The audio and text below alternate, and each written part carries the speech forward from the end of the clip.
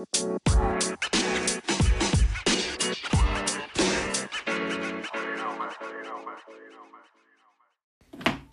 up, everyone? Welcome back to another episode of Crunch Time. It's just Mikey today. Hope you guys are all doing well. I know it's been a little bit of time since me and Sam have been on the podcast together, but we just wanted to get back in it. We are right in the swing of things of MLB free agency and just wanted to go through some of the big moves. If you guys probably don't know by now, I'm a big Yankee fan, so I'm very excited about the Aaron Judge news this morning coming. Aaron Judge is returned to the Yankees 9 years, $360 million. That is $40 million a year. That makes him the highest paid position player in MLB history. A remarkable season, the biggest bet on himself, and the most successful bet pretty much in MLB history. I mean, the Yankees before the season offered him 7 years, $213 million, and now he got 2 extra years and $143.5 more million, which is absolutely insane. Aaron Judge, his 62 home runs this year, he now holds the AL single-season home run record. He passed Roger Maris's legendary number of 61 in 1961. So a big season for Judge. We saw his agents. We saw Judge throughout the entire season not want to deal with it. They played their cards right, really. I mean, yesterday, John Heyman, who's an insider from the New York Post, came out with an illegitimate report, let's call it that Aaron Judge was heading to the Giants. That sent social media in absolute frenzy. But Judge is back with the Yankees. And my biggest takeaway is it's a breath of fresh air. Because we've seen the Yankees over the years, especially over these past 3 or 4 years, they've gotten pretty cheap. And especially after they got swept this year in the ALCS by the Astros, I think there were calls to fire Cashman, their GM. I think people wanted Hal Steinbrenner to sell the team. And I think that really got to Cashman and Hal Steinbrenner. And I think that this offseason will set the pace for what the Yankees will become in these next 2 or 3 years, especially since they are in dire win-now mode. They are one of the only teams in pretty much this run of playoffs in the last 5 years of consistent guys that just haven't won yet. I mean, you've seen the Dodgers win, the Braves win, the Astros have now won twice. The Red Sox got in the mix. Even the Nationals won in 2019, a year where many expected them not to even win the division or make the playoffs at all. I mean, right, they ended up making the wild card. But I think it's going to be very interesting to see how the Yankees navigate through the rest of this offseason. Re-signing Judge was the ultimate goal. But however, that only puts them on par with last year's team.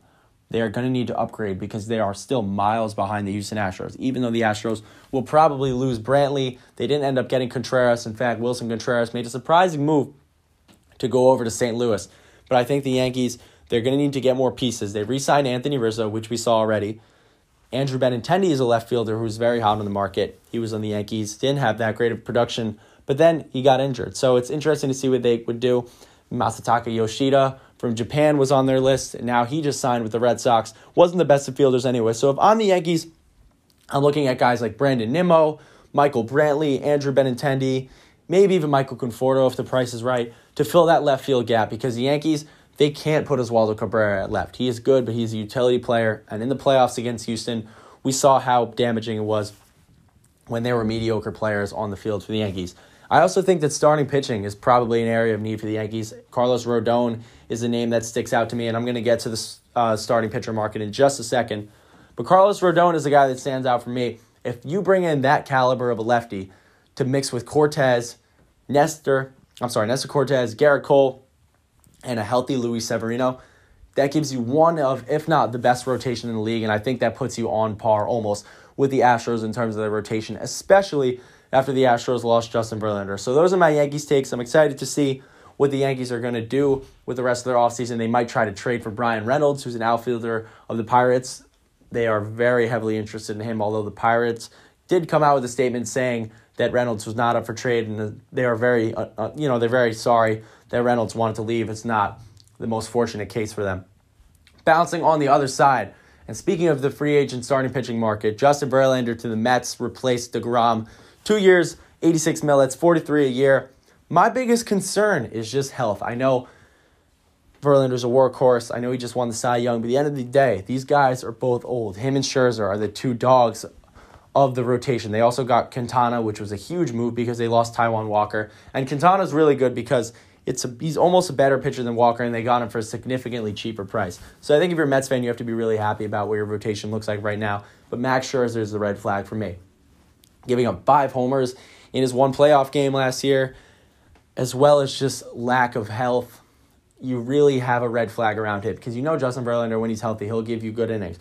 but it's just Max Scherzer, whether he can stay on the field for that playoff push. So I think the Mets, I still think they're going to finish third in the division this year. As good of a team as they have, I think they're going to ultimately strike out on Brandon Nimmo. I think Nimmo could head west to a team like the Colorado Rockies because they just are going to fork over a lot of money for him. As rich as Steve Cohen is, you don't know where he's going to allot his money to. And then on the other part of the division, you have the Philadelphia Phillies. They just signed Trey Turner, 11 years, $300 million. Trey Turner left the Dodgers. That was ultimately a stopgap for him. I don't think his intention was to ever finish out his career on the West Coast. I think he has all of his family on the East Coast. And the Philadelphia Phillies, they're a team that's making a lot of noise. They made the World Series last year as the lowest seed in the NL. They have Bryce Harper playing his best years that he's ever played. And I think adding Trey Turner to that lineup can really push them over the edge and ultimately give them the World Series title. So I think the NL East is going to be very interesting to watch. The Braves have locked up pretty much their entire core except Dansby Swanson.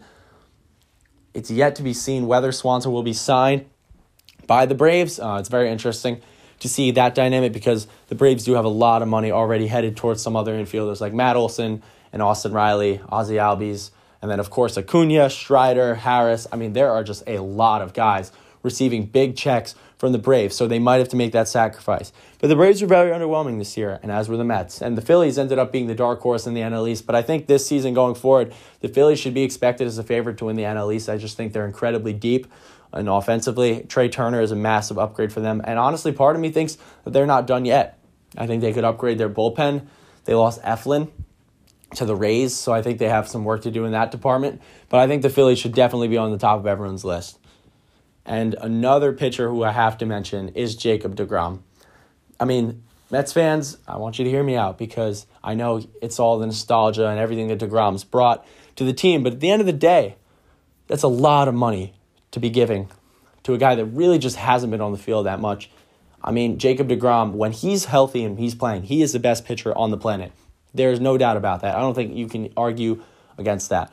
But he just has not pitched a lot of innings. And to give such a long deal, it's not even the AAV for me because I think the AAV was going to be what it was. I mean, deGrom, like I just mentioned, when he's healthy, the best pitcher. He's going to get paid a lot a year. But for 5 years to have to deal with Jacob deGrom injury problems, the Rangers, I mean, they went out and got their guy. But for Mets fans, in terms of their starting pitching replacement, I would be happy because Verlander, you know that Verlander is going to give you more than deGrom is. And when Verlander's on the mound, you know he's going to be good. When deGrom's on the mound, we saw this year, he was shaky. And I have to wonder if his health is starting to get to him. His arm has just been, he throws a lot of fastballs. That's the end of the day.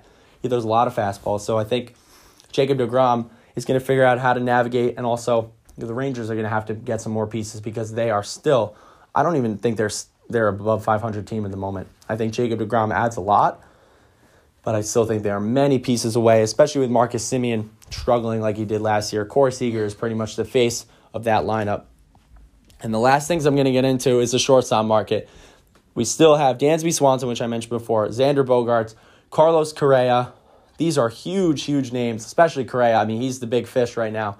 So it's yet to be seen who's going to get them. You have the San Francisco Giants, who are in the mix after striking out on Judge. They're ultimately going to spend a lot of money because that was always their intention.